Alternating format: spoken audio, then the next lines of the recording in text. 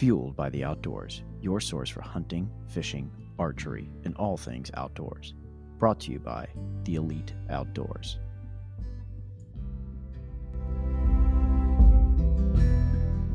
Making time to do this tonight. Pleasure. Yeah, thanks for both of you guys doing this. So let's do a Sounds podcast good. here, guys. So Whoop, whoop. all right, welcome to Fueled by the Outdoors. We're your hosts, Rick Cates and Chris Leppert. What's up, guys? And tonight we're joined by Josh Luck. Hey, everyone. Hello, and everybody. Eric Grippa. And we have been, as we talked the past couple of weeks, we've been assembling kind of a team of people to really start bringing more content to Fueled by the Outdoors, whether it be internet content, pictures, video, production stuff. And these two gentlemen are two of the guys that have been integral in us really kind of getting stuff up and going and having lots of content that you guys are going to be able to see over the coming months. But enough of me of kind of talking them up. I'll let them do that themselves. So who wants to go first? Who wants to kind of give their whole life story? Let's go with Josh Luck first. All righty. You're up, Josh. So All tell right. us about your background in the outdoors and how you came to be. Not literally how you came to be like in this world, but Oh, like, that's how you- starting. We don't want to hear that story. like how you came to like come in contact with Chris and all that kind of stuff. You should have went in a sock. Yeah, so I guess I got my start in the outdoors, just like most other people. My father introduced me to the outdoors at a young age. It's kind of odd. He didn't get into hunting in the outdoors until he was, I think, 17 or 18. He picked it up from some friends, but he enjoyed it enough to where he passed it along to me and my brother. But he had me shooting a bow from a young age. I think I had a little Fred Bear longbow. I remember shooting in the yard. And let's see, I took my first, my hunter safety course at the age of 10. I killed my first deer. It was a doe at the age of, I think, 11 or 12 with a bow. And then from there, I was just ate up with it. Nice. Yeah, I've hunted mainly Southern Ohio my whole life. Only recently have I started traveling outside of Ohio. But yeah, that's kind of the general gist. Good deal. What kind of animals have you taken in the hunting world? Tell us a little bit about what you've done, what you've caught as far as fishing, maybe places you've traveled to backpack and hike and stuff like that. Yeah, so with the bow, so I'm mainly a bow hunter. I don't gun hunt too often. I'll gun hunt for small game, turkey and rabbit. But with a bow, I've taken obviously white-tailed deer. I've taken wild boar down in Florida. I took my first antelope last year in Wyoming with my bow. That's about the only big game that I've taken with my bow. As far as fishing, I'm not a huge fisherman. I do enjoy fishing, mainly farm ponds, bass, catfishing, stuff like that. What was the other part of your question, Chris? I feel like you went on an epic backpacking Yeah, trip. yeah. My wife and I like to travel together. So let's see. It's a good thing. Yes. 2 years ago, I think the best hike I ever been on 2 years ago, we went to Peru and hiked in the Andes. Oh wow. Yeah, so that was a good time. We stayed in Cusco. We went and saw Machu Picchu. And then we went to this place called the Rainbow Mountains and hiked up the mountains, which was awesome. And then we did a hike to this place called Laguna Umantai. Up in this hills, you can get into this crystal, like clear blue lake. And it's just from this glacier runoff, and it was awesome. But other than that, we try and get out and hike, around Southern Ohio. I think our next Sounds about trip is to plan to go to the Gorge in Kentucky. Nice. For some reason, we have yet to go there, but that's definitely on our list. And then I know in the next couple of years, we want to go out west to some of the national parks and do some hiking. Oh yeah, that's awesome, man. Well, we're really glad to have you on tonight, and super glad to have you as a part of the team. For those that don't know, Josh also runs our Instagram page and does a fairly decent job at that as well. He's definitely helped us a lot in that area. So we're pretty excited to have him on board, and we've just started to dabble a little bit together, filming each other and stuff. Really, I guess I don't know if I've even got the opportunity to film you yet. You've either filmed me or we've been together filming Luke or something like that. So, Yeah, I filmed you and Luke. I don't think you've been with me where I was Yeah. just you were filming yet. yeah, I haven't gotten that opportunity yet, but it is going to happen soon, my brother. Oh yes, it will. It'll happen this season. Hell yeah, it will. There's our guy Josh. Now we're going to move on to Mr. Eric Grippa. I have known Grip, as we all call him. I don't even know who Eric would actually be. We call him Grip. So I have known Grip since 2012, I believe. Might have been 2013. We were out on a bow hunter warm-up shoot, basically. Had our hunting rigs, and this is well before I got into competition archery. And we're just out having a good time, and then all of a sudden I get to talking to this guy, and he shows me pictures of some accomplishments that he's done that I'll let him talk about. But been buddies ever since, and have enjoyed shooting together and hanging out and having beers Definitely. and all kinds of stuff. So Grip, tell us a little bit about yourself, man. I, similar to Josh, I've been involved in the outdoors at a very young age. My father took me to get my hunter safety class at the age of 11. Now, guys, I was going to ask Chris, am I the senior citizen of the group? I wouldn't go that far. How old are you? I'm 50. You're 50? Yeah. Well, are you older than Bob Walker? I think you are, but I don't know. I sure do feel older than Bob. I'll put it that way. So when I passed it at 11, that was, well, probably before, I don't know, maybe before some of you guys were even born. Yeah. Yeah, thanks. That makes me feel much better. Yeah, all of us. Sorry, we love Now, you. of course, that was back, and I believe you guys have touched on this on previous podcasts. You know, that was back before deer were numbered where they are today. Yeah. You know, and I even heard on one of the podcasts I was listening to a while back where people would comment on, you know, when you saw a deer, it was very noteworthy. You know, you remembered it, you talked about it, you told everybody. Yeah. And Yeah, it was a big deal. Today, it's almost you almost talk more about when you don't see them than when you do see them. They're so prevalent today. But my dad was upland game, primarily a rabbit hunter, and Nice. we had beagles, and we hunted with them when I was young. And as many things are in nature, you know, the dogs got old, and I got older and went away to school. And as the ecosystem works, the deer numbers really started to increase, and deer, being the voracious vegetarians that they are, they ate up a bunch of rabbit cover, and we started to see the rabbit population drop. And so we kind of got away from rabbit hunting, and then I went away to school, and then the deer numbers started going up. And I can remember sitting at a wedding reception of a friend of ours, listening to a buddy of mine who had been a longtime bow hunter talk about this large buck that he had shot. And I was just on the edge of my seat, captivated at this story. And I thought, that sounds like something I would like to try. And I shot a bow as a kid, but again, you know, the deer numbers weren't there. It never even dawned on me that you could bow hunt. You know, we hunted rabbits with shotguns and whatnot. And I loved shooting that little bow that I had. And then, you know, as I got older and we started doing the rabbit hunting thing, you know, I kind of got away from it. But when he was telling me that story, I was hooked, and I hadn't even been in the woods yet.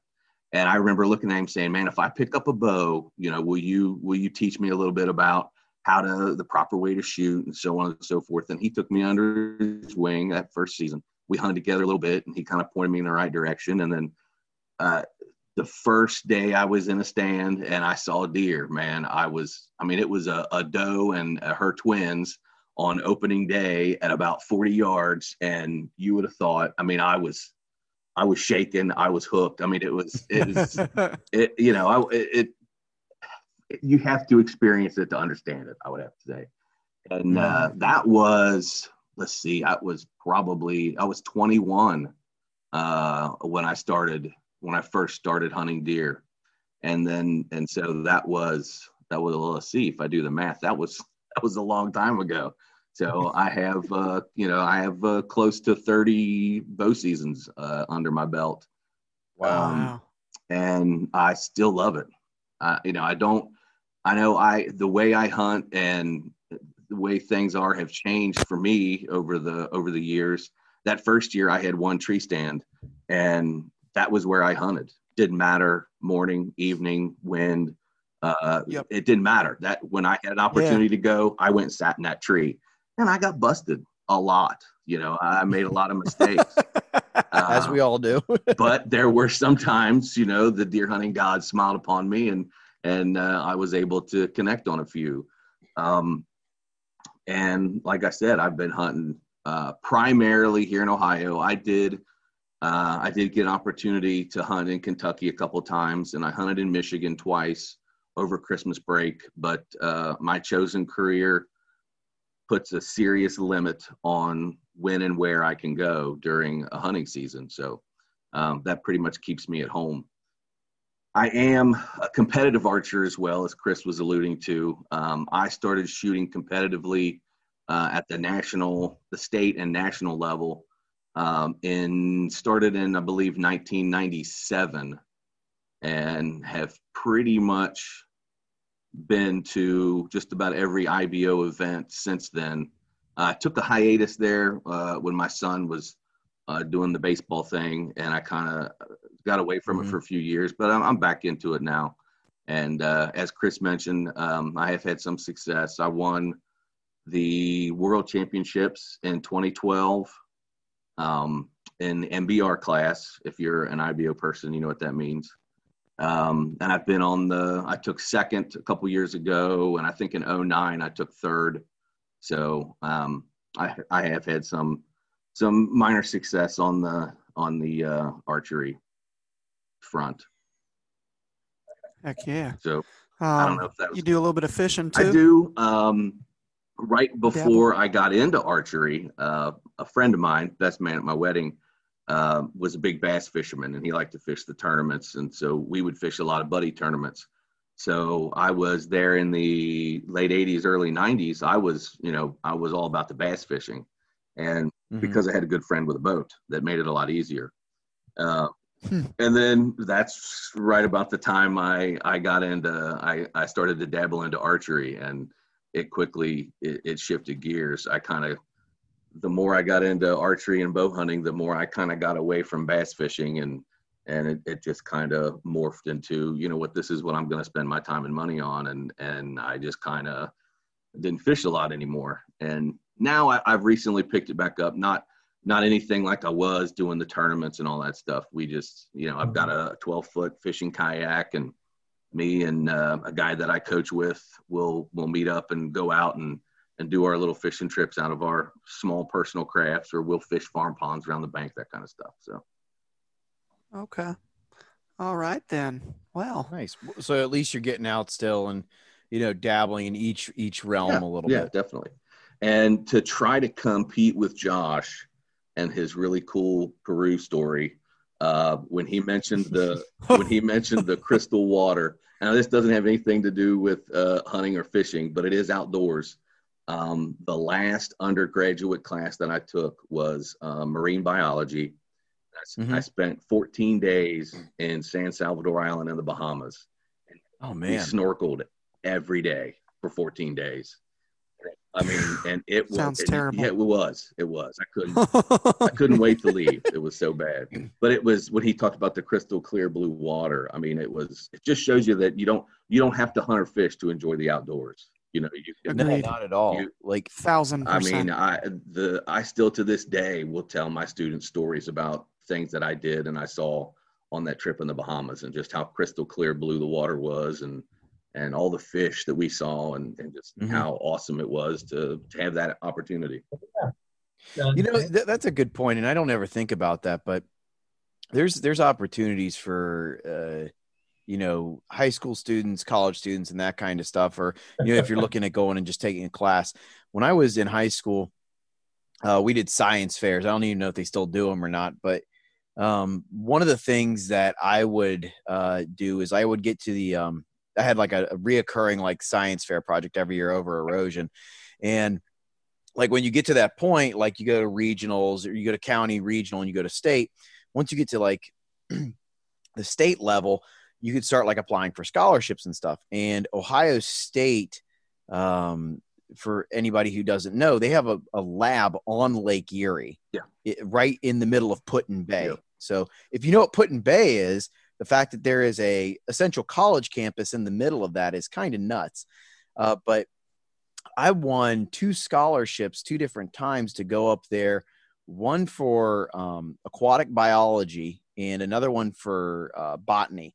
And the aquatic biology class was essentially you go out on a boat all day, you throw out lines or nets, you catch fish, you take them back, you learn about them, you dissect them.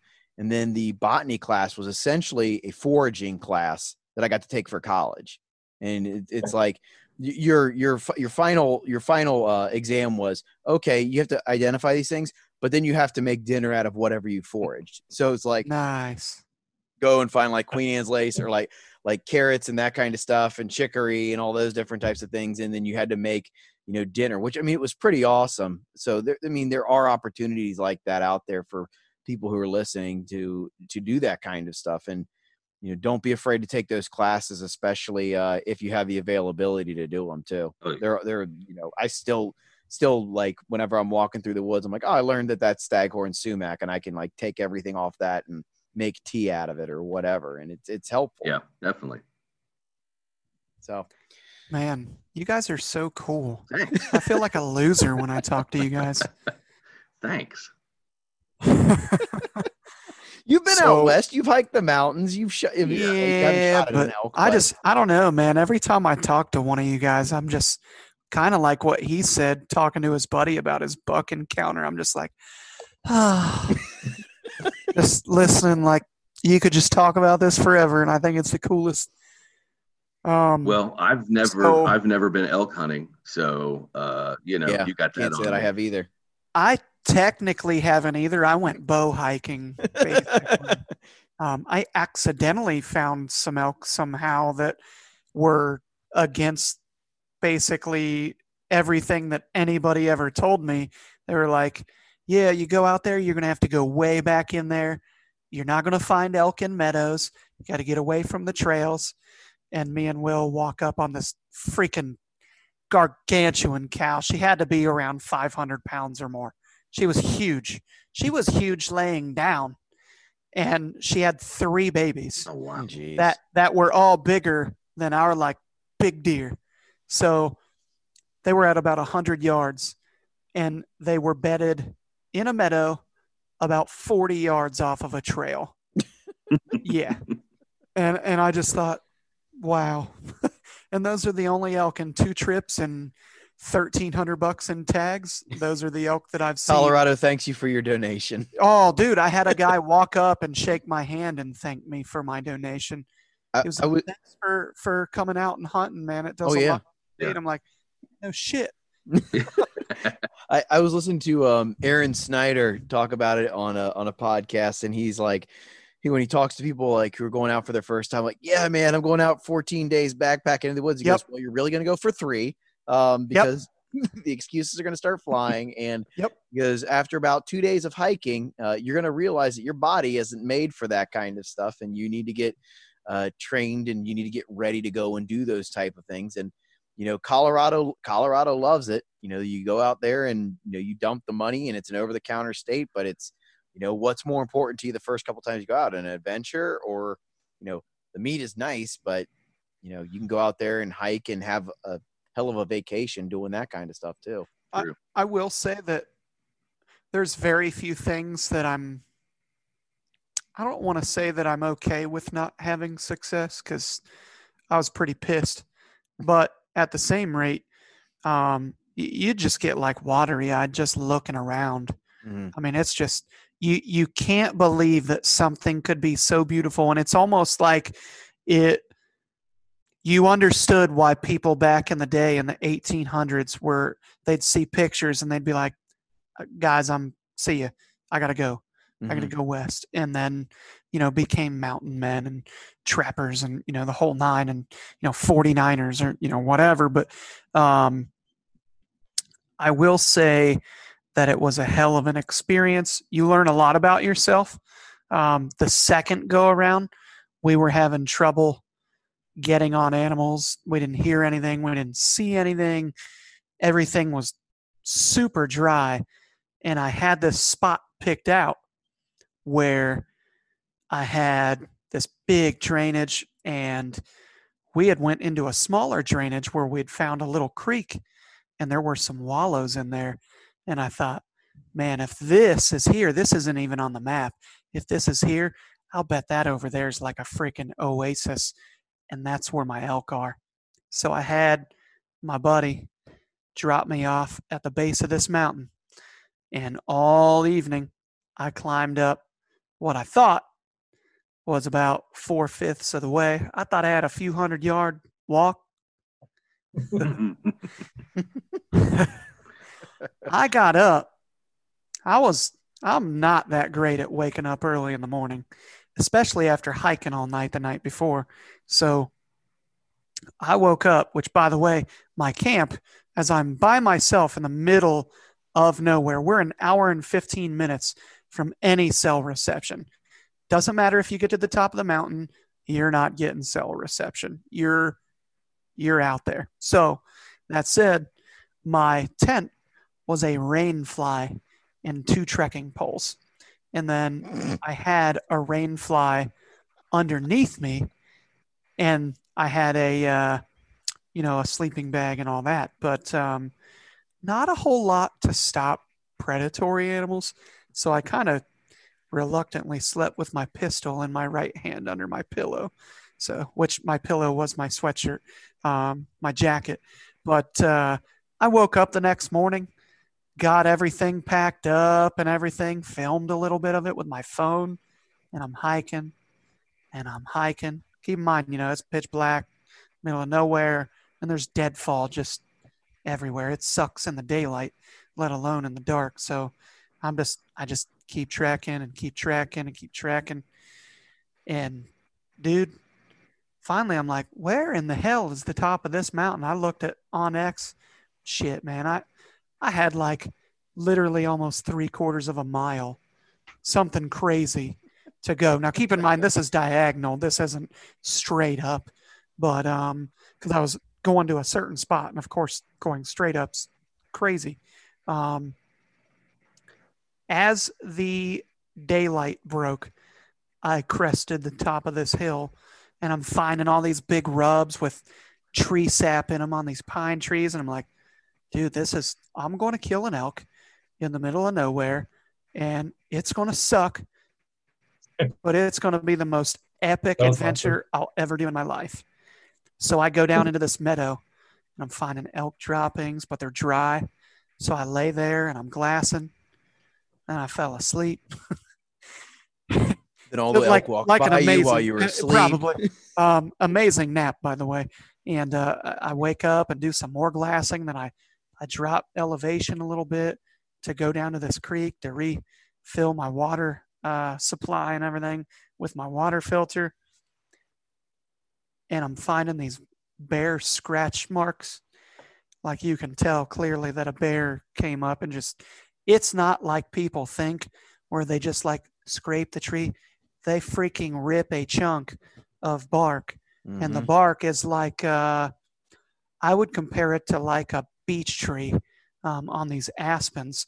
So like there's probably a 1/2 inch of this hard exterior shell. It's not like a maple or oak where you could peel the bark off. I mean, it's just a hard shell, basically. And you could see where this bear was just like, I think I'll rip this part of the tree out now. And he did it. So I'm kind of looking around like, oh shit. So I dropped down to this creek and there wasn't a drop of water anywhere. It was dry. So I think, well, this sucks. I just went down a steep hill, so going up it is just not going to be a great time. So I thought I'll walk up this drainage and that'll be easier walking. Well, after a while, I'm getting short on water. And I come upon this elk wallow, and you could just barely see the tiniest little swirls from where a tiny underground spring was sort of feeding this little spot. And you could see like the ground clearly collected water, and the elk recognized this and dug a wallow. And that's where I got my drinking water for the rest of the day and the water that I used to cook my lunch. Now, keep in mind, this is all filtered, so I was gonna say you weren't drinking elk piss, were you? I mean, technically, yes, but it was filtered elk piss. So there's a difference. But yeah, it literally took me all day. So that was going to be like a 2.5 day adventure. And then I would meet up with them and then figure out what we were going to do. Well, it's drier than hell. I have no idea where water is at this point because basically a river that, a really good stream did not exist anymore. And I didn't want to take a chance, getting far in and not having any kind of water. So I spent the entire rest of the day getting back to camp, and I met the guys basically right at dark. They came down. The drill was, I forget how many times, but when I got back to the road, I had to dump like 2 shots into the air. I think like I heard boom, that. Boom, and they'd come look for me. So anywho, that may make me sound a little cool. I hope I can at least compete with some of this South American Bahama stuff. But yeah, we got some cool stuff lined up for you guys, though. What kinds of things are you boys going to be doing? Josh, you got any trips planned? So I believe Luke talked about it. This isn't necessarily a trip out of state or anything. It'll be a trip up north. But I know Luke had talked about it on the last podcast. So him and I scouted some public land on this past Sunday. So we're thinking about doing a public land challenge opening weekend of Ohio's deer season. So that'll be a trip up north. Northern Ohio, that is. And then as far as out of state, the only trip I have planned at the moment is whitetail hunting in Oklahoma.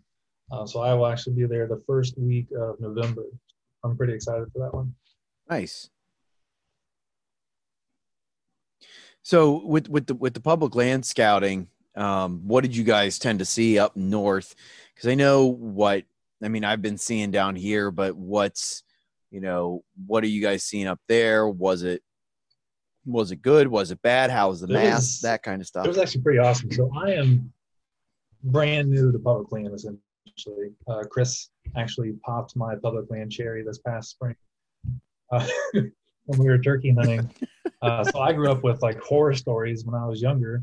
I grew up around East Fork. And then I just remember, I feel like that's the term orange army. I feel like it originated from East Fork during gun season. So I just remember hearing horror stories. I had a distant cousin of mine actually I think he might have been at East Fork. He got shot in the face one year. He survived but had to have a lot of surgery. So I was never about public land hunting until I met some of you guys. But I tell you what, after scouting some of the places that we scouted and been to some of the places we've been, most of it better than any of the private stuff I've ever seen. So there's little reason for me to, overhunt my private spots, especially early season. Just waiting there until the time's right. Agreed. But anyway, it's man, yeah. I just had to touch on it. Like so many people. And I don't want to get too deep into this spiel because we do it every week. Well, no, it's just so I had some conversations online today, and I I get bothered by people. I shouldn't let it bother me, but you get the private land guys that act, a little snooty. And then you get what amazes me is public land people think that it's like some sort of thing that no private land guy could ever do, to kill a big buck or a turkey or whatever. So I'm talking to these guys and they're comparing these more famous hunters like the Dan Infalts of the world versus like the Lee Lakowskis. And I'm like, well, why can't they both be great at what they do instead of like, this guy's just amazing because he's only public land, even though he's not only public land. Lee Lakowski and the juries, they did a lot. That'd be like talking shit about Levi Morgan. Yeah. Levi Morgan, like him, love him, hate him, whatever. Dude's done a lot for the game of archery and educated people. Same with Tim Gillingham. So to knock those guys is just stupid. So anywho, what blows my mind though is just like you, I always heard these horror stories. There's people everywhere and, all this. And dude, the first like 12 hunts on public land, I didn't see a human being. And the one time that I did see a guy, I respected him because homie kayaked a good way to get where I was. He didn't just end up there. So, I mean, there, we probably shouldn't say this shit because there's going to be a bunch more people, seems like there's more and more all the time, but it is something that you can do. And I would recommend it to anybody because, I'll give you a perfect example. Travis Moose, buddy from Kansas. He's going to Nebraska with us and he was out there taking pictures of these mule deer and everything. And beforehand, he was up in some mountains looking for mule deer and dude couldn't find a mule deer to save his life, but he found 100-inch whitetail. Now keep in mind, this guy has like 4 deer that are at 180 or so, I could be low or high by one, about 4 that are in the 70s and then multiple deer in the 50s and 60s and 40s. And he's a giant killer. He kills giant deer. He's not picking up his bow for 160-inch deer generally. So that said, although I'll kill myself if he does that to us this year. So that said, he was telling me, it was so funny because while he's done public land before, I don't think he's ever done it for deer. So he got insanely jacked over 100-inch whitetail. And he was laughing. He's like, dude, I got brow tines that look bigger than that deer. And I was like, I'd shoot that freaking thing in a New York minute, And I'm like, yeah, it's neat. It's an adventure. It's some of the pressure of the inches and, all that stuff. It all goes away and you're just back to what you did when you were young and having fun again. And it can be about buddies instead of, well, I got this big deer over here. I can't tell a freaking soul, it's awesome. So anywho, you're welcome for me interrupting you. Go ahead. Get back to Rick's original point as far as terrain and like terrain in that up north. It's some parts are very similar to Southern Ohio. You got those hilly parts and some rolling valleys and stuff. But I tell you what, this place that we went up north, I think it's a total of like 15,000 acres. So we only scouted a very small portion of it. But Luke and I, during turkey season when we were there, we walked back off this road, probably at least a mile or so, along these like ridge tops and where these power lines were and all these openings. And then we get to an area and it looks like you were out west, like you were in Nebraska or somewhere. I have pictures of it. I think I might have posted it to the Facebook page a while ago, but yeah, we didn't get a chance to scout on Sunday, but I wish we would have because I feel like it could be a potential buck nest because there's just cover. I mean, the deer have everything there. They could see for miles away. They could have the wind in their favor and then, see anything coming up on them. And it's just the perfect spot for them. But it looks like something you see in Nebraska, just like rolling hills and just open grass or a creek with just like one tree line down the middle. It was pretty awesome. It's awesome, man. Good deal, man. Before we get into anything else, what kind of beer or drink is everybody drinking? High life tonight for me. The bourbon. It's midweek, so bourbon is not is not on. Yeah, Oh, you yeah. all have heard Rick He gives on away bourbon especially- before.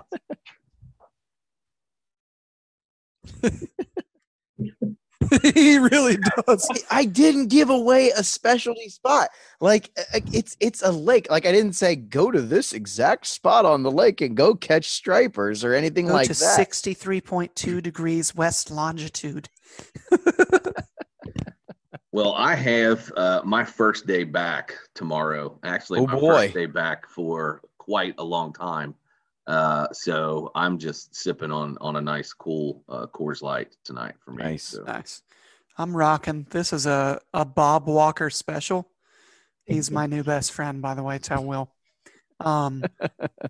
Sweet Baby Java. Oh man, that sounds good. It's infused with espresso beans, chocolate, and peanut butter. And it is a porter. And Man. that doesn't sound that great. It That sounds real pretty good. Have you ever had? It's pretty good. So to diverge for a second, have you ever had Listerman Brewing Company's Nutcase? Yes. Oh, Oh my gosh, man! It sounds delicious. I'm it's assuming it's a brown. ridiculous. Like, Sounds ma- great. make sure when they release it, make sure you get one. It's a peanut butter porter, and it is fantastic, fantastic. Every few years, my wife gets me a craft brewery tour as a Christmas present. Ah, Yeah, Oh, nice. and one of our stops one year was the Listerman Brewery, and I'm pretty sure that they had that one on tap for us. And after your first couple stops, it gets a little foggy of which beer you have sampled and which one you. They all kind of run together, but it's a really cool thing. They drive you around, and you sample a lot of the local craft breweries. So I'm pretty sure I Nice. had that one on that tour.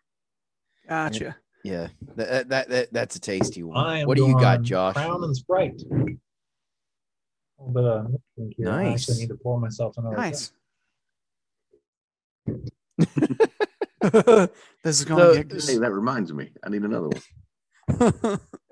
So Eric, like, what are you doing? Obviously, with like everything getting back in swing for you, but what are you doing to prepare for upcoming deer season? And what are you seeing out in the woods or anything along those lines right now? Well,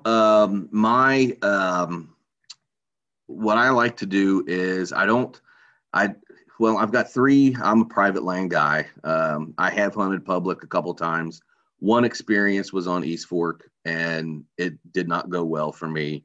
The few times I went, I did see lots of people, and I went early in the bow season, and I went in November, and I went once during gun season, and I was very scared. So I didn't go back. Now, my other public hunting, I'm kind of going off on a tangent. My other public hunting experience was in Huron National Forest outside of Glennie, Michigan. Okay. And there was no one around. And we were up there over my Christmas break, so it was really cold. And there was 2 foot of snow on the ground, and the only people that we saw were snowmobilers, just to give you an idea. And I would go back and hunt that spot again, do something like that, just because it was a totally different thing. But for me, I have a couple different private chunks of land, nothing real big. I'm fortunate enough to have a pretty good deer herd right outside my door. Oh, nice. I'm on 10.5 acres here, and I'm surrounded by prime whitetail habitat. So I usually will get something, usually a freezer filler here behind the house. And my preseason stuff, I like to set out trace mineral blocks Okay. on stumps. And number one, the does are going to hit them all the time because of their the nutrient draw that's on them nursing their fawns. And I get a lot of pictures of does. But every few days, the bucks will come in, and of course they have the huge draw on their nutrients growing those antlers. Yes. They do hit those. One of the things I like to do is put the mineral block on a stump, and then they'll lick the stump and the ground around the stump, and the blocks last a lot longer. And so I That makes a run. lot more sense. I never even thought of doing something like that. Most of the time, you see guys throw those down like on the ground, and Yeah. then you end up with a huge stinking hole in the Yeah. middle of a field or in the middle of the woods or something. And it's like, well, now you got a huge thing there that's, a hazard at that point. There's an old elm stump that I have here behind the house that I have used as a mineral block holder for probably 10 years.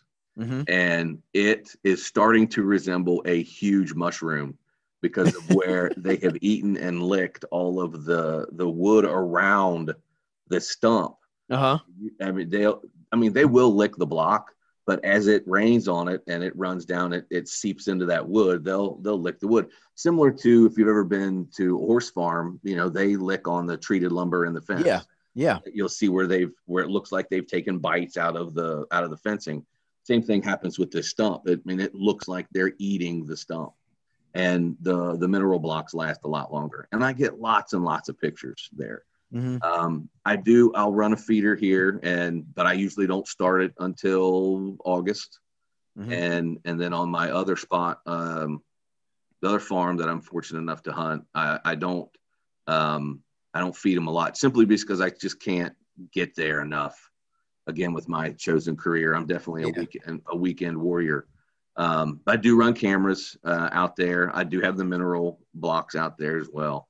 And I just kind of see who's coming through the property, and I put a few on my list for various reasons. And then if they show, then luckily on one of the days I happen to be there, then good for me. If not, then I'll have a buck tag sandwich. That doesn't bother me. So. Nothing wrong with eating tag soup every once in a while. No, I've done it many times. Yeah.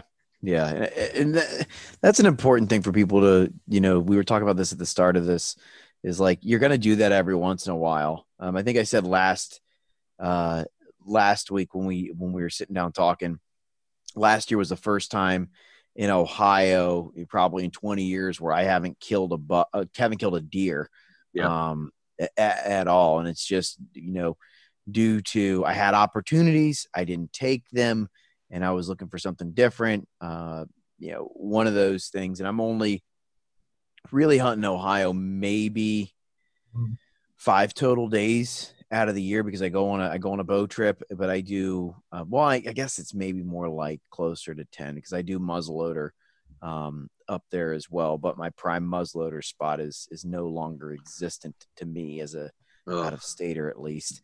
But it's one of those things, you mentioned the bad experience on public land out at East Fork, and there's certain places where, you're going to have that. And I think that is common at some places, especially in Ohio. I mean, Ohio, it gets published in every stinking magazine and online article known to man, like, go to Ohio, cheap tags, and they got big deer, and people look for public land there, and then they go to you go to Hocking Hills or Vinton County, every trailhead, every pull off, trucks from South Carolina, Maine, Massachusetts, everywhere that you could possibly think of.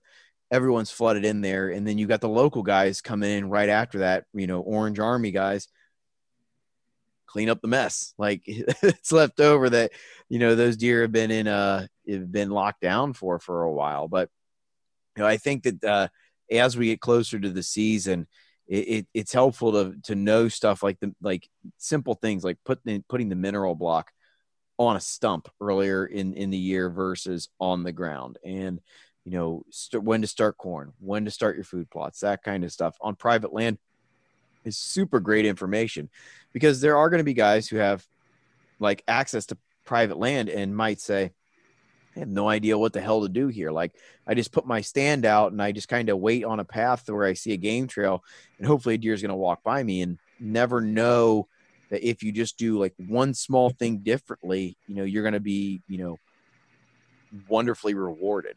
Yeah.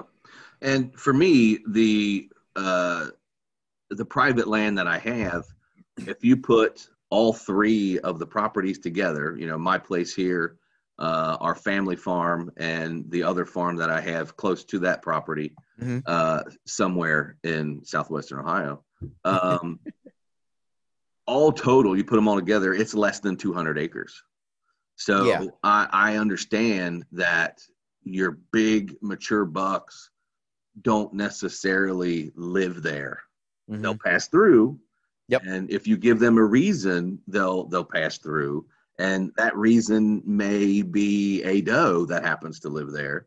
Yep. So I don't get to, when I was younger, I used to get pretty down in the mouth about not having an opportunity to take a big buck and that kind of stuff. But as I've gotten older and I've had some successes, it doesn't bother me as much anymore. To me, the whole outdoors, this is called Fuel by the Outdoors. When my students ask me about it, I call it my decompression time. I can go out there. Yep. I can go out there and sit in a tree and watch the sunrise and listen to the birds sing. I know it sounds corny, and watch the squirrels do their thing. And I can see, a button buck walk by and a little bitty spike grunting and have just as much fun doing that and just watching nature and just enjoying, not telling teenagers to get off their phones, listening to excuses as to why their work is late, just all of the stuff that I do through the week. That is my time to just go, man, this is nice out here.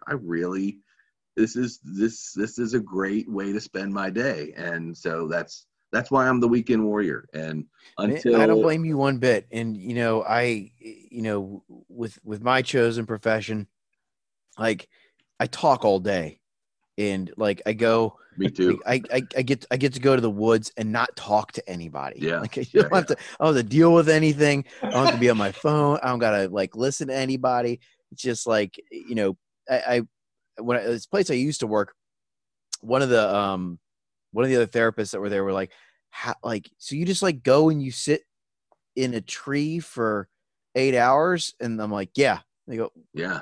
What do you do? I'm like, not talk to anybody, like listen to the woods, wake up, like enjoy my peace and quiet by myself. So I can just kind of be like, it's a recentering thing. And then, having an adrenaline dump when you've got, and like, I get like buck fever when a doe walks in front of me.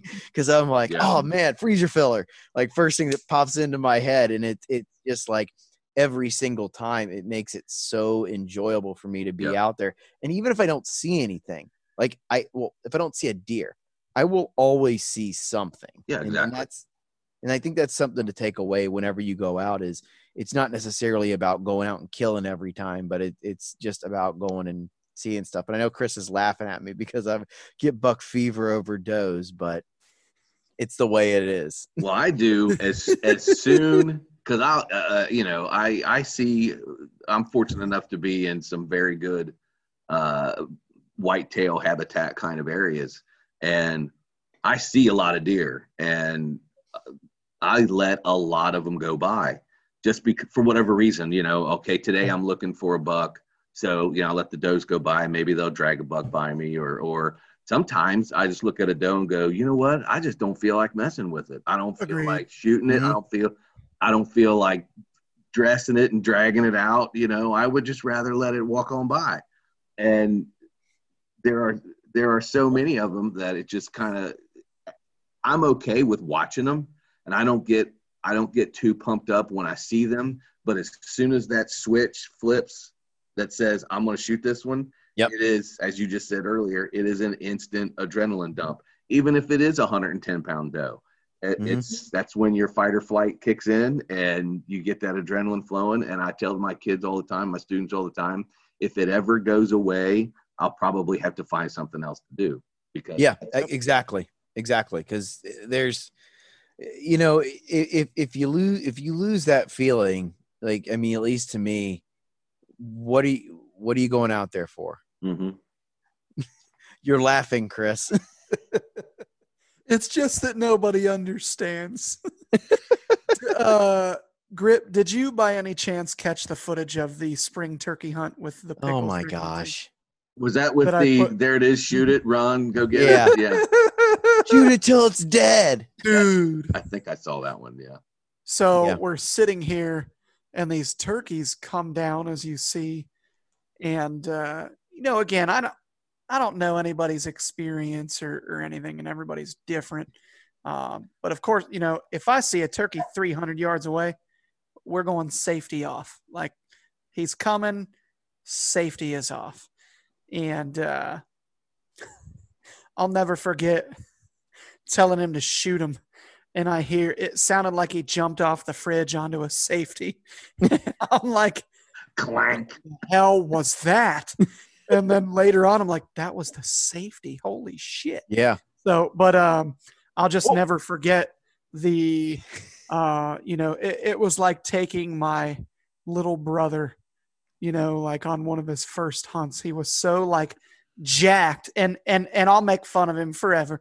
But at the same rate, I'm jealous of that. Like that, I remember that. I remember being out of my ever-loving mind when turkeys would come in, especially because they always have this like pissed off, I'm gonna find you look on their stupid little faces, and I don't know, they just get me going. So, but it is hilarious to say the least. To be fair, the Go ahead. reason that I did not switch my safety off when they are that far out is, in my head, I have someone sitting next to me, and I need to wait until the bird gets closer as a safety precaution.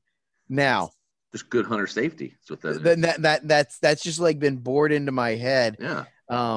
forever. And I say that, and I've had like issues in the field before where and it's not been turkey or deer hunting, it's usually small game hunting, where someone makes a shot and it's like, hey, That's me. standing in front of you, shouldn't be happening, or you're in a dove field and you get peppered by shot, and it's not like, oh, it's raining down. It's like, oh shit, that guy just shot right over my head. Yeah. Because he's trying to shoot a dove that's flying, 50 yards above me. Yeah. Not enjoyable experiences. So, like you said, everyone gets shaped differently. So, Oh, absolutely. I think, I basically, the way I was raised, it wasn't like, dad was taking his son and this is a special moment and all that. Coach Uncle Kenny took me, and you did not miss, you did not spook, you did not screw up, or you got bitched up one side of the tree and down the other, basically. So missing really never really happened. I can remember one, and boy, I swore on my life I'd never miss again. That was hell on earth. But that said, it is funny to listen to, everybody's experiences and perspectives and stuff, and kind of, kind of gain that. That gives us a good segue, actually, into what we were talking about earlier, about Ohio putting out that app. Oh yeah. So, check out that one. That's a good way to going into it. Ohio Department of Wildlife put out an app for everyone to kind of go out and download, and it's really, as I was telling Chris earlier, it's pretty intuitive, and it's a pretty easy to use thing. You think what's it called? Just to be clear, it's called Hunt Fish Ohio, and I know some people said like they don't want to turn on the tracking stuff, but it is. I don't know if it's a requirement or whatever, but it does have a map on there. It shows you all the different areas around you so you can hunt. But more importantly, and I think that this is the kind of quintessential thing that I wish a lot of game departments would do, is you go on there and you hit resources, and it gives you all the hunting rigs for hunting and trapping, fishing, wildlife viewing, hunter education, event-wise, all the state park campgrounds and boating regulations for the entire state of Ohio.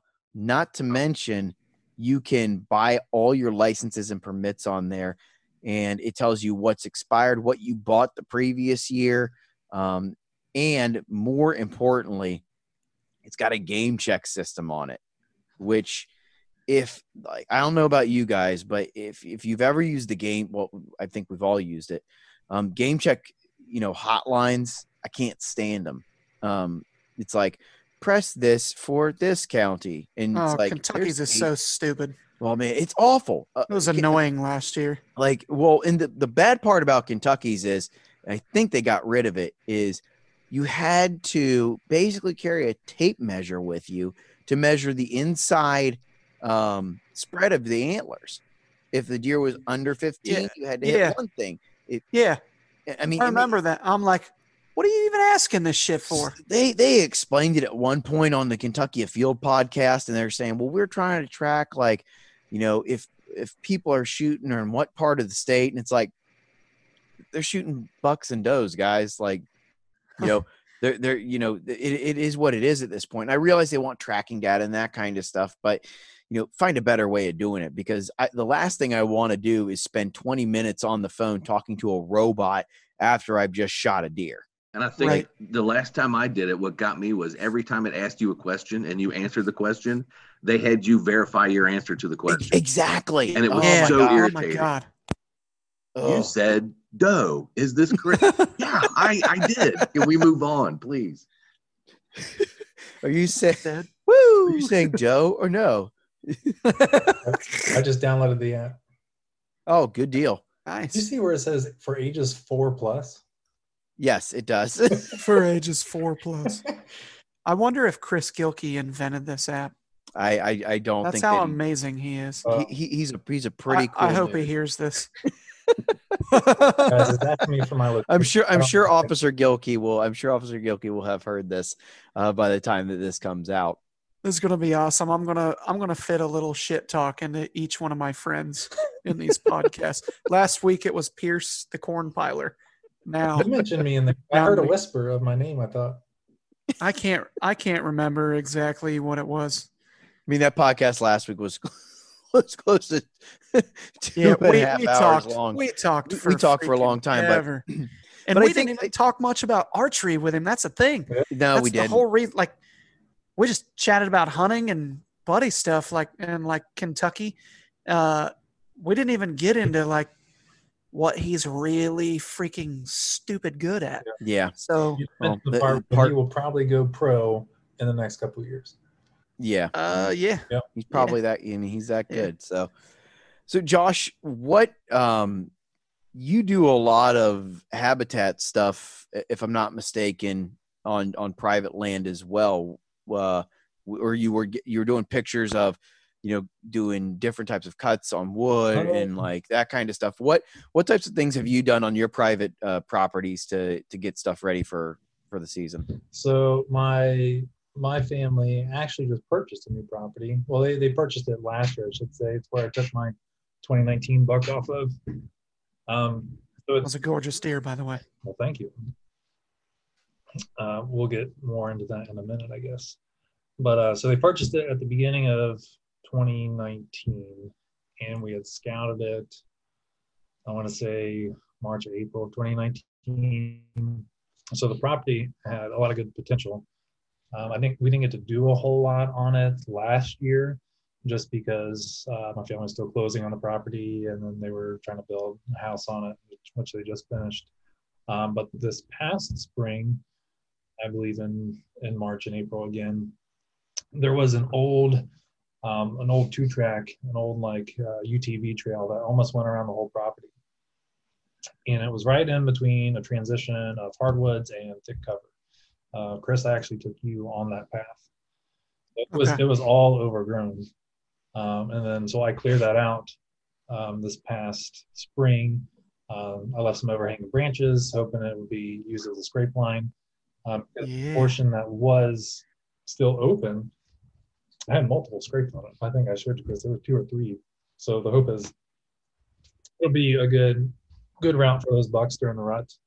And then that big trail that we walked down on kind of the northeast side of the property that butted up against the neighbor's field, that was all overgrown. We actually had the neighbor come in with a bulldozer and then clear out that path because you couldn't even walk through there.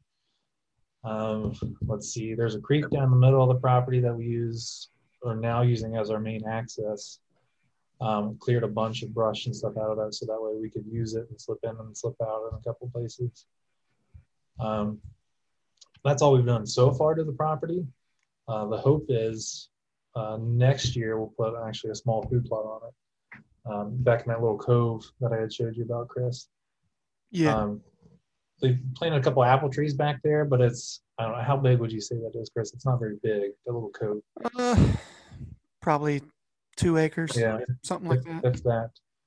But my father wants to put a food plot back there, so I told him either one, we'll line the edge of it up with more apple trees, or 2, we'll plot screen it, and then back there we'll plant probably beans or corn. Probably just plant beans or corn because the next closest crop field is a little ways down the road. So that's kind of all we've done so far. The other property, the other private property that I hunt with my good buddy Christian, it's actually owned by his grandfather. That's already a farmland.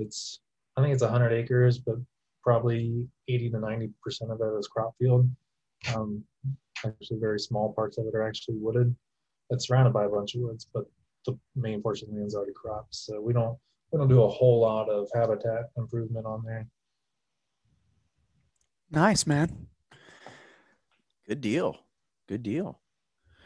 So, I mean, everybody here, Chris, you are what? I mean, you're leaving in a week, right? Yeah, I don't feel like there's enough time in the day. Everybody here has plenty of things coming up in terms of life, but also season wise, as we state every week, if you're hunting Kentucky, it's coming up. If you're hunting Nebraska, it's coming up. If you're hunting Ohio at this point, we are, like 6 weeks away? Yeah, something crazy like that. Pretty close. If even that. So, it's getting close. It's getting real close to, prime, just great time of the year. And I for one, can't wait. Eric, like you said earlier, you're a weekend warrior. That's kind of the way I have to operate too. And I'm just cannot wait to have those evenings available to me to where I can go out and just sit, or even all day, when it gets real cold, all day sits around the start of the season and stuff. And I know, Josh, like you said, you're getting ready to do Public Land Challenge opening weekend in Ohio. That's going to be a hell of an experience, I think, as well. Yeah, you should come up for that. Yeah. When exactly is that? Opening weekend. When is opening weekend? September 26th. September 26th. 2020. Oh, you're fishing? Oh, I'm fishing that weekend, man. What's the coordinates of where you're fishing, or have you not had enough bourbon yet? It's called None of Your Damn Business. None ya. Oh, Joe Mamas. Southern part of Kentucky. On a lake that I talk about in here a lot. we should definitely hook up though, and I'd have no problem even coming down there, film you a little bit, and just go out on a little public land. We need to. My rifle needs to eat this year, like flat out. Let's kill something with the bow first. I'm talking like I don't want to wait. I ain't playing with you in November, dude. You don't come to me in November. That's November. That's my time. That is November. Yeah. Hopefully, I'm tagged out well before then. That'd be the season. That'd be awesome. Like, I don't think I'm actually going to hunt my farm that I have until October. Really? Yeah. I've got 3 decent bucks on camera. That one is a really, really nice one. I'm gonna wait mid September, see where he's at in terms of if he's still coming on the property or not, because the way that place works as a funnel, it works as a big pass through to like 2 or 3 other big farms. And those bucks really start filtering in late October in that area, because the farm that I hunt has a ton of does that start showing up late September, early October. And all those bucks just start kind of converging back in there. And then they start running that bottom back and forth. And hopefully I get lucky and, I'm all there on a day and they're going to show up. But there's enough land around me, and especially where we went turkey hunting at too. I mean, I don't think it'd be a chore to go out there and find a deer to put in my freezer, because no, you could probably find a buck to be happy with there. Oh yeah, absolutely. That said, your private farm, are you allowed to take people there to like film you or something like that? Or I need to check on permissions for that. Okay. They I get the written permission every year, and I need to see what they put on in terms of people or anything like that.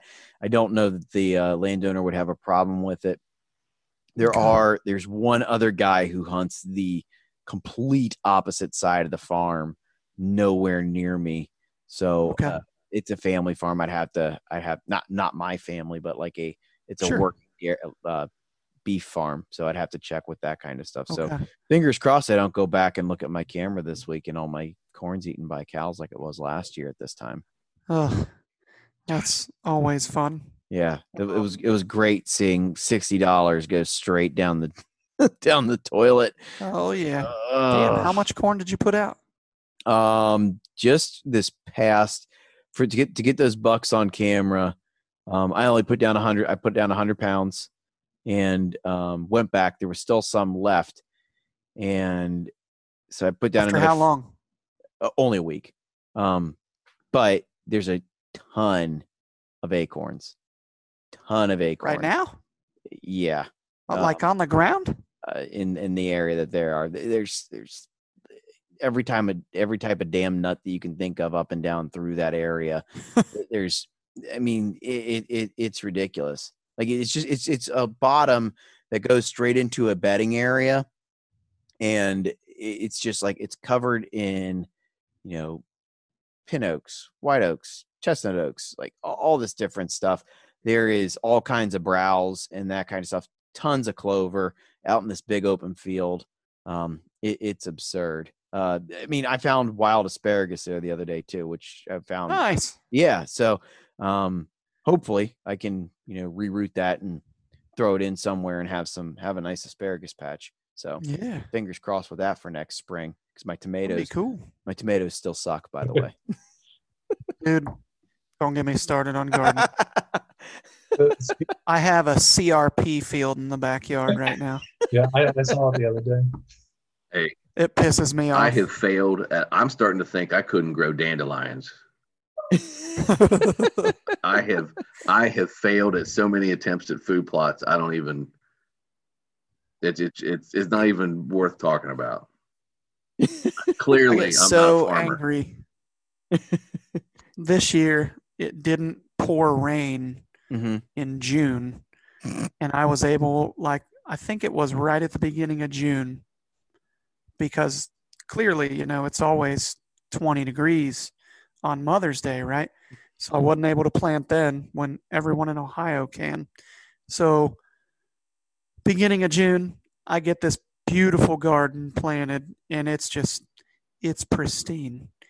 And then we get into I think it was mid-July or something when all this rain, I guess that's our wet season now or so. I don't know. But it poured and poured and poured. And it was like every day for a while. And then I had weeds, and then now the weeds have me, basically. It's really bad. I'm pretty sure my entire garden's ruined, other than the new bean patch that I planted at the end of July. Oh, jeez. So, yeah, it's pretty depressing. When I was at your house the other day, we went out back. I was like, Chris, you're really good at growing these weeds. Yeah. Pretty much just going to either trim it down with the old weed whacker, or maybe have somebody pay me a little bit of money to bail it or something. I I don't say tell people it's Timothy, and you're just going to bail it when you're ready. That's a food plot, damn it. It's Oh. CRP. So yeah, you're Josh, you're headed to Oklahoma this year, and possibly did you rule out the hog hunt in Texas? Or? Yeah, I ruled out the hog hunt in Texas. I actually just ruled that out the other day. Okay. We only have a few days there, and then my sister-in-law, her fiance, is kind of in charge of planning it, but he's never really hunted or done anything like that. So the planning aspect of it kind of was just like down. Okay. So the logistics didn't really work out as far as Okay. shipping the meat back and doing all that. I'm like, I'm paying $5 a pound for wild boar. I'm not doing that. That's been rolled out. But yes, I am going to Oklahoma the first week of November, and I've never been hunting in Oklahoma, so I'm really stoked about that trip. That'll be awesome. That should be a good time. Yeah.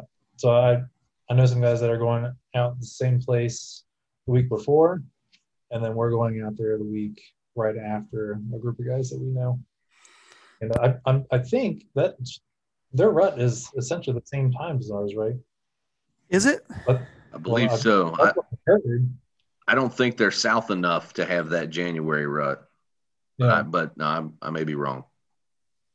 Yeah, I never know about the South because there's some of them rut in December and others rut in January, and then Florida ruts basically whenever they want. I think we'll be up near like the Panhandle, like pretty close to the Texas border. You're pretty far north. Yeah. Their rut should be relatively around the same time as ours, I would imagine. I would think. I would assume so.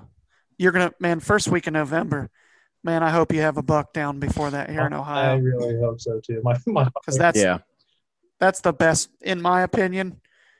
If I was to tell anybody, what week should I take off? Halloween through November 6th, November 7th. Hands down. I'm not saying that you can't have great success the entire month of November and into December even in gun season, but man, that first week in November, they can't take it anymore. Yeah. And it's not even peak rut, but they can't take it. They get stupid. That's the majority of my deer. I mean, my buck I killed last year was November 8th. The buck I killed a few years before that was November. That was actually a little bit later. It was November 11th, I believe. And then the buck I killed prior to that was on November 2nd. So that first week in around Ohio is a killer week. Oh, yeah. Absolutely. Mm-hmm. You going anywhere special this year, Grip? Southern Ohio. Southern Ohio? That's pretty special. Well, it's special to me.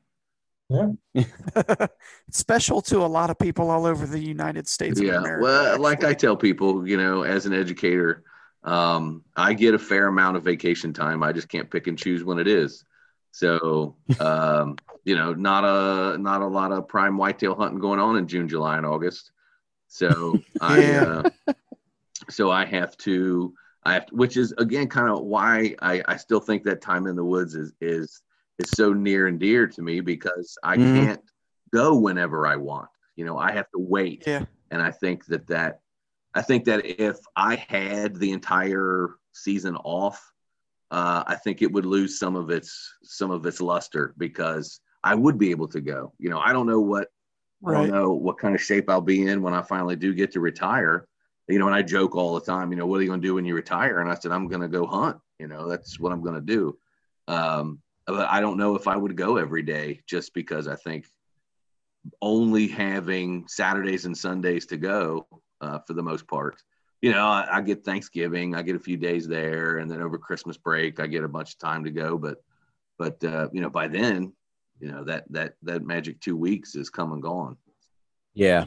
But no, I can't afford to take the non-paid days to go, which they told me I could do that as long as I just didn't want to get paid for those days that I missed. And with the son at Ohio State, I kind of need that income to keep him going. So, and also to keep the lights on here and all that good stuff. So, Yeah, actually, Bob Walker and I were talking about. I was when he was my principal a few years ago. I said, say if I wanted to go on an elk trip, what could I do? And he said, well, you've got 3 personal days. I said, I'm pretty sure I'm going to need more than 3 days. And he said, well, we could dock you the pay. And I said, well, that answers my question. I don't. Oh, that's so funny. So, He's talking about trying to do something out west now. That's funny that you bring that up. he's a principal, so he may Right. have some more freedoms and latitude that I, A little bit as a more. simple A little classroom, more leeway. as I like to tell my kids, as a simple anatomy teacher, I really can't do that. So yeah, I'll be sticking here to Southern Ohio, and I'll be putting in my weekends, and hopefully things will go well. So also, I got to bring this up. I don't know how this isn't a subject. And Grip didn't even say anything, but we are speaking with a published gentleman here. He has written a book, and I'd like you to tell us about that book a little bit. Well, how much time do you have? Because Well, I mean, don't quote the whole no, I damn won't, thing, but I'll give you the. tell us a little bit So, about it. We got all the time in the world. It actually has a little bit of archery involved in the story of how it became, how the book became. So when I first started teaching way back in the early 90s, as most young teachers are, I was gung-ho and ready to go. I was going to change the world, and I was excited about my career. And my wife and I shot in a mixed couples league at a local archery shop. And the owner at the shop at the time would always ask me, how's school going? He knew me when I was in college. And so he knew that I'd started my career and all that. So we'd always say, how's school going? And we'd talk about it. And I would say, listen to what this kid said today. And we would have a good laugh. And then we would go shoot our Friday night mixed couples league. And then it got to the point where I would have people laughing. And every Friday night, it would turn into a little comedy routine about the stupid things that these teenagers would say to me, whether it was answers to my questions or questions they're asking me or whatever it was, and I always tell people, you can't make this stuff up. So I started, like I said, I'd come in there and they go, all right, Grip, tell us what happened. What'd they say this week? And I'd do my little mini stand-up comedy routine, and we'd all have a good laugh and go shoot. And then one week, I don't know if it was a full moon or all the planets were aligned or whatever, but it was just one unbelievably dumb statement after another. And after probably about 4 or 5 of them, I said, I'm never going to be able to remember these come Friday night. I got fans at the archery shop. I got people to think about. So I started writing them down. And as I started writing them down, well, I just kept writing them down. And we were sitting in the teacher's lounge. And I did this for a few months. And we were sitting in the teacher's lounge. And one of these, this guy he was 1 or 2 years away from retirement. He's like me. He was an old guy now. And he said, hey, I heard you're writing down all the stupid stuff that kids say around you. I said, yeah. And he goes, man, let me tell you, if I had written down all the dumb shit I'd heard over my course of my career, I'd been able to write a freaking book. And I went, they told me to learn from the elders. They told me to pay attention to the experienced teachers. And so I thought, you know what, I might look into that. So I collected statements for about 15 years. And then finally I sat down and I started typing them up.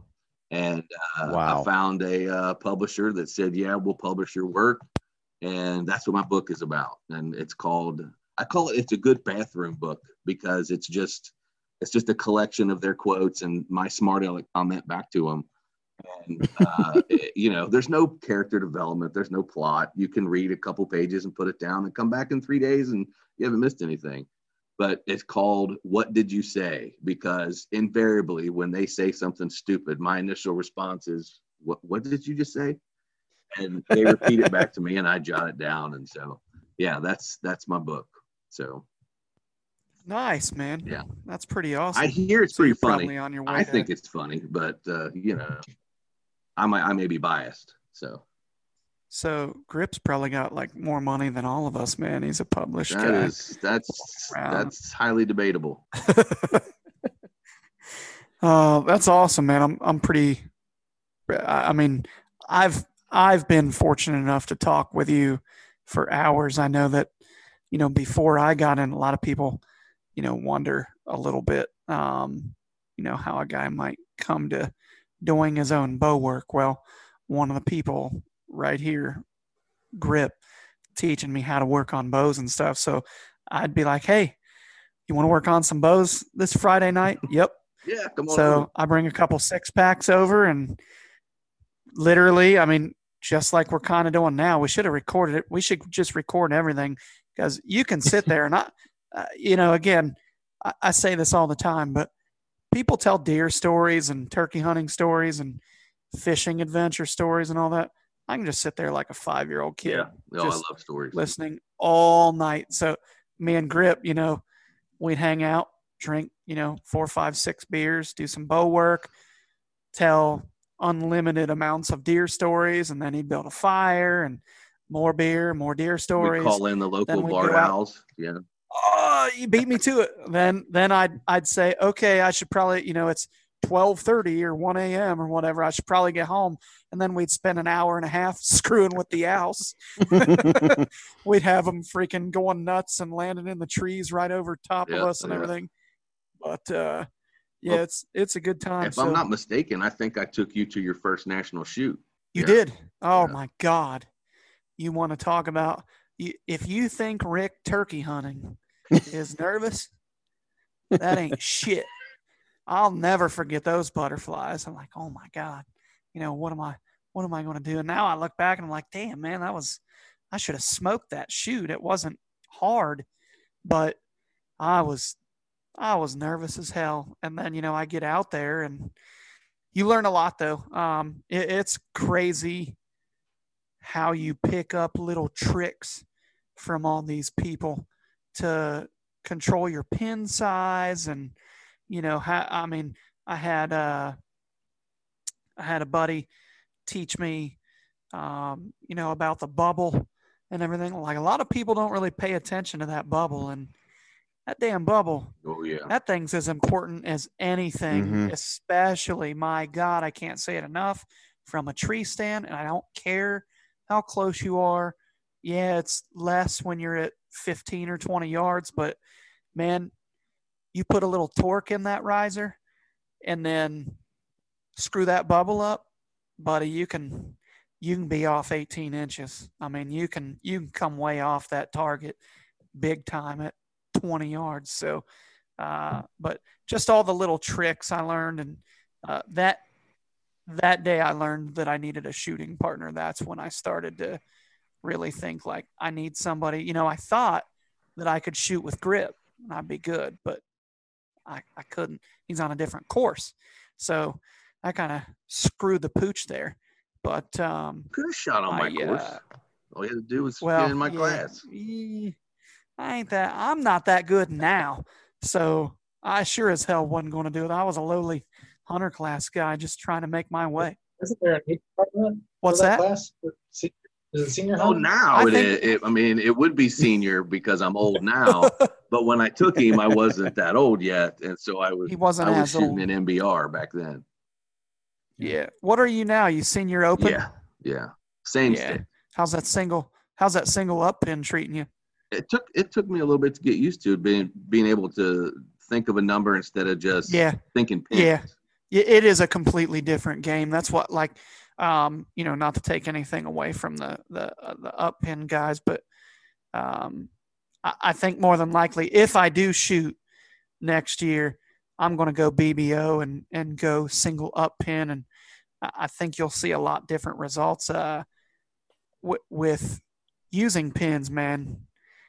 You're a badass if you can go and shoot even or up from the red or the green stake or the blue stake or whatever, and use pins, you're pretty damn good archer. Because you can't. A lot of people don't understand. You have certain yardages.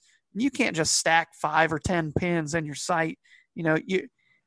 If you're lucky, you can have at the most of 4. Some people like Grip, I think you ran 3. Is that right? On the MBR? the best. Yeah, I ran 3. Because you didn't when I start shot. until like 27 yards, right? My top pin was 26 yards. 26 yards, and then what'd you go to, about 33, 34? I had a 26, a 35, 36-ish, and then my bottom was 45. Holy shit. Yeah. Now, that was out of the Expedite, and the Expedite was spitting them out of there pretty fast. So they were pretty close together.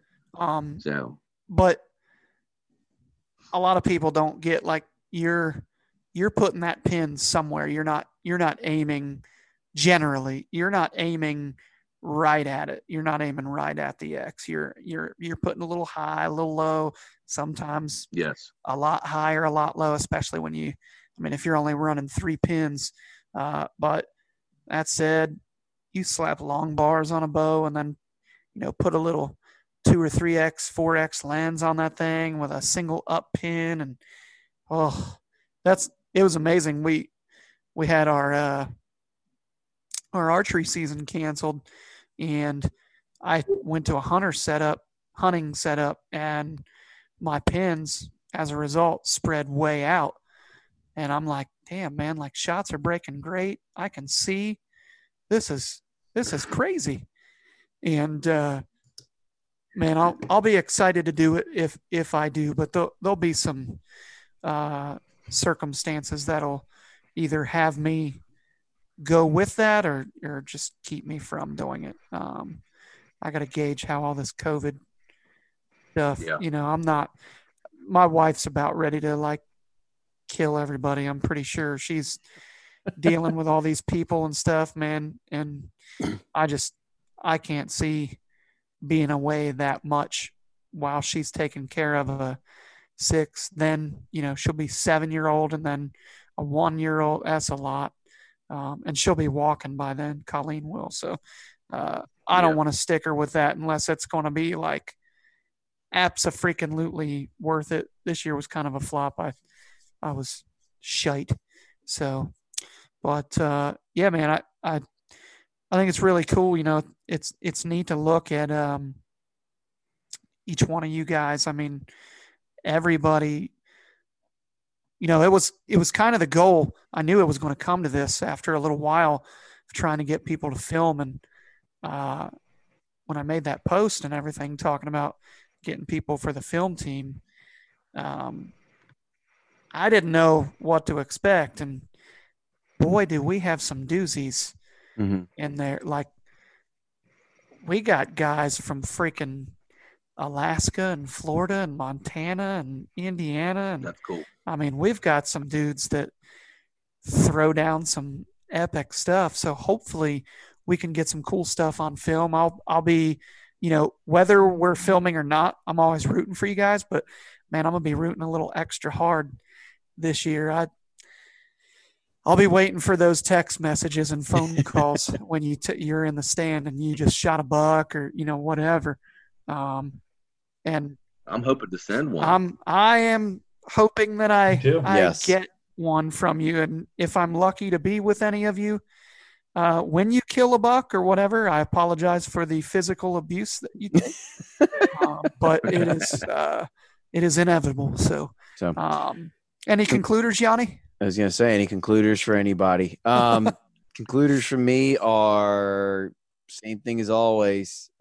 Practice shooting with your bow. Make sure you're proficient. I was out before the podcast tonight, slinging arrows and making sure I'm sighted in. And if you are setting stands, use your harnesses, use your lines, make sure all your stuff works and is in proper order before you climb in that stand the first day of the season. Otherwise, it's going to be a bad time. So absolutely be safe out in the woods. How about you guys? You got anything, Josh? Yeah, I'm just really excited for our film team this year. I think we got a lot of good guys, a lot of killers, and I think we're going to lay down some good footage. I know for all those waiting for stuff to hit our YouTube, we got videos coming. I know Chris is editing videos, And then I'll probably get into a little bit of editing as well. I know, Chris, I told you that I wanted to do a breakdown of my hunt last year, like a breakdown of how I approached the land and wind direction, and then I'll have an aerial map and go over all that. So there's a lot of good stuff coming on the YouTube side. Heck yeah. Grip? Yeah, I'm excited about the opportunity to try to self-film, since again a lot of mine are I can't dedicate a whole lot of time. I'm not opposed to filming someone or being filmed either. That's fine too. And I'm pretty sure that the landowner on the one property will have no problem with somebody coming with me. But yeah, I'm kind of anxious. I don't know if you saw my picture about I did. I'm calling it the Predator mount. I can't stop thinking about it. It's so cool. The GoPro sits right here. Yeah. I was like, it should. I haven't shot with it yet. I just got it put together today, but I'm hoping it looks right down my left arm and will kind of look right through the riser. So that'll be sick. I'm hoping here soon I'll be able to practice with it and see how it goes. Dude, what? And I'll have the Tacticam going. So yeah. What do you guys see what Bob Walker got? This dude, he's got to know Santa. This dude had Christmas today. He got. Yeah, he was telling me. Oh, my God. It looked like a damn Radio Shack in the back of his truck. He got a Canon G60. You heard me correct. Ooh. 60. I want to say, I think he said the sensor in it is 4 times what the 50 is. Something crazy. So basically he could film in pitch black and it'll be like, oh, it's bright. He got the DJI Mini. It's basically a GoPro, but smaller. Oh, the DJI Mini. Facing screen. Yeah. Dude, that's what the guy I surfcast with uses, and his stuff is ridiculous. Yeah. And then he also got basically a shotgun mic that's like out of this world.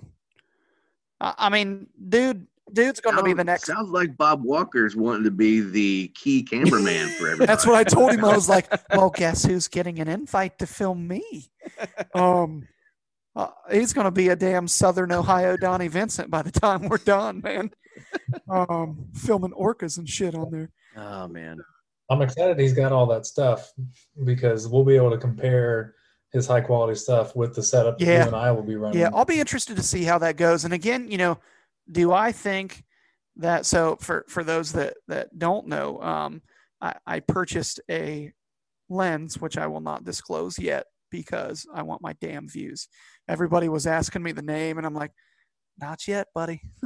We're doing a little how-to video and putting it up on YouTube and you can watch everything. But that said, I purchased a lens that goes into a case for my iPhone 11 Pro Max. And essentially, it gives me a pretty good zoom as a bow hunter, gun hunting out at 80, 100, 200 yards.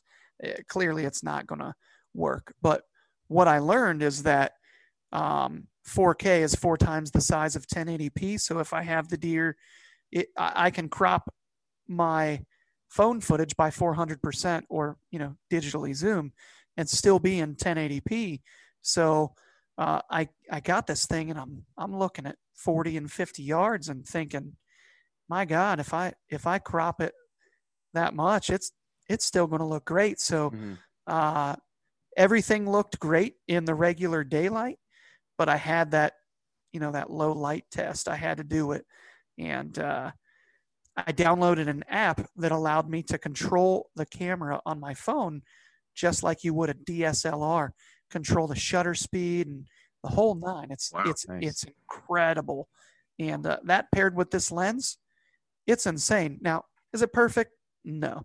I'd love to have a $1,500, $2,000 camera and all that. But I think there's a lot of guys in the same boat that would rather spend $200-$300 and be filming pretty high quality stuff. And to be clear, that video I took the other night wasn't terrible at all. I mean, it was solid footage for what I would call nighttime footage. We were 2 minutes away from last legal light which I can tell you, I was reviewing some of the footage from a Canon G20 that I used last year, and it stacked up, no problem. Around the same time of night, so or evening, I guess I should put it. I'm not a spotlight poacher for everybody that's wondering, but. So I'm pretty excited to, maybe get together with Josh even and film that. Have you figured out when you're going to order that? So they're sold out of the size I need for my phone because I don't have the Pro Max. So you just need to get a new phone too then. I paid auction, so I won't be getting one for a while. But I need to contact them and see when they're going to get that in stock. Because as soon as they do, then I'm going to order. Yeah. Well, I've got an iPhone 6. Would I need a new phone? You would need 7 new phones. Okay, all right. Just making sure. An iPhone 6 still, damn. That's I remember 2016. Still ticking. I think. Hey, I get my money out of it. Yeah, well, I mean, hell yeah. That's why if I can make this phone last through not this deer season, but the next, I could probably turn around and sell it for a good pretty penny, because we do the payment thing or whatever where you get it every 2 years and whatever. Yeah. But if you pay it all the way off, then you can sell that little bastard and make a little coin. So I'll probably try to do that if I can, but they come out with such cool stuff. I'm not going to be able to resist. Every year. That's how they hook you. So I guess, my concluder would be sort of a lesson I learned the other day. I've been e-scouting a lot, probably more than most people should. And last night I stayed up till 2:30 a.m., partially because my kid won't freaking sleep. But I wanted my wife to have, a good stint. And while we failed at that, because she screams very loudly, I was at least able to go in there and put her down and everything. But that said, I scrolled through Nebraska and Wyoming in the units I'm hunting and was picking out water tanks. And I have to say, they're pretty easy to see.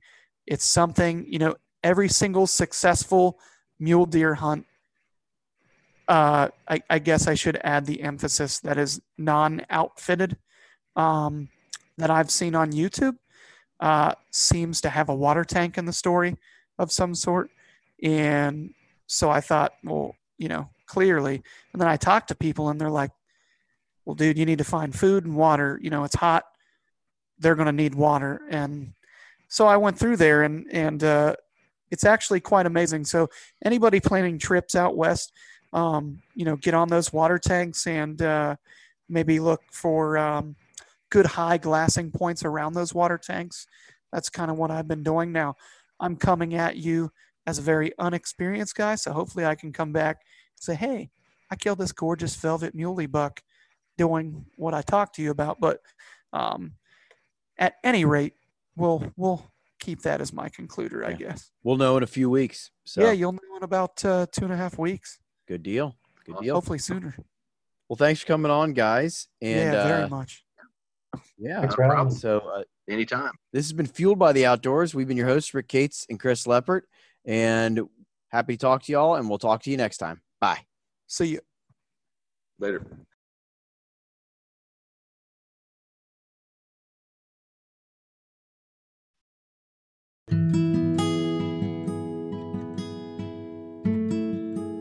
And that will do it for our podcast today. Please remember to subscribe, like, review on all major podcasting platforms. We are available on Apple, Google, TuneIn, Castbox, Spotify, and all other major podcasting platforms. As always, we are available for contact at theeliteoutdoors1@gmail.com. That is theeliteoutdoors1@gmail.com. Thanks a lot, guys. Talk to you next time.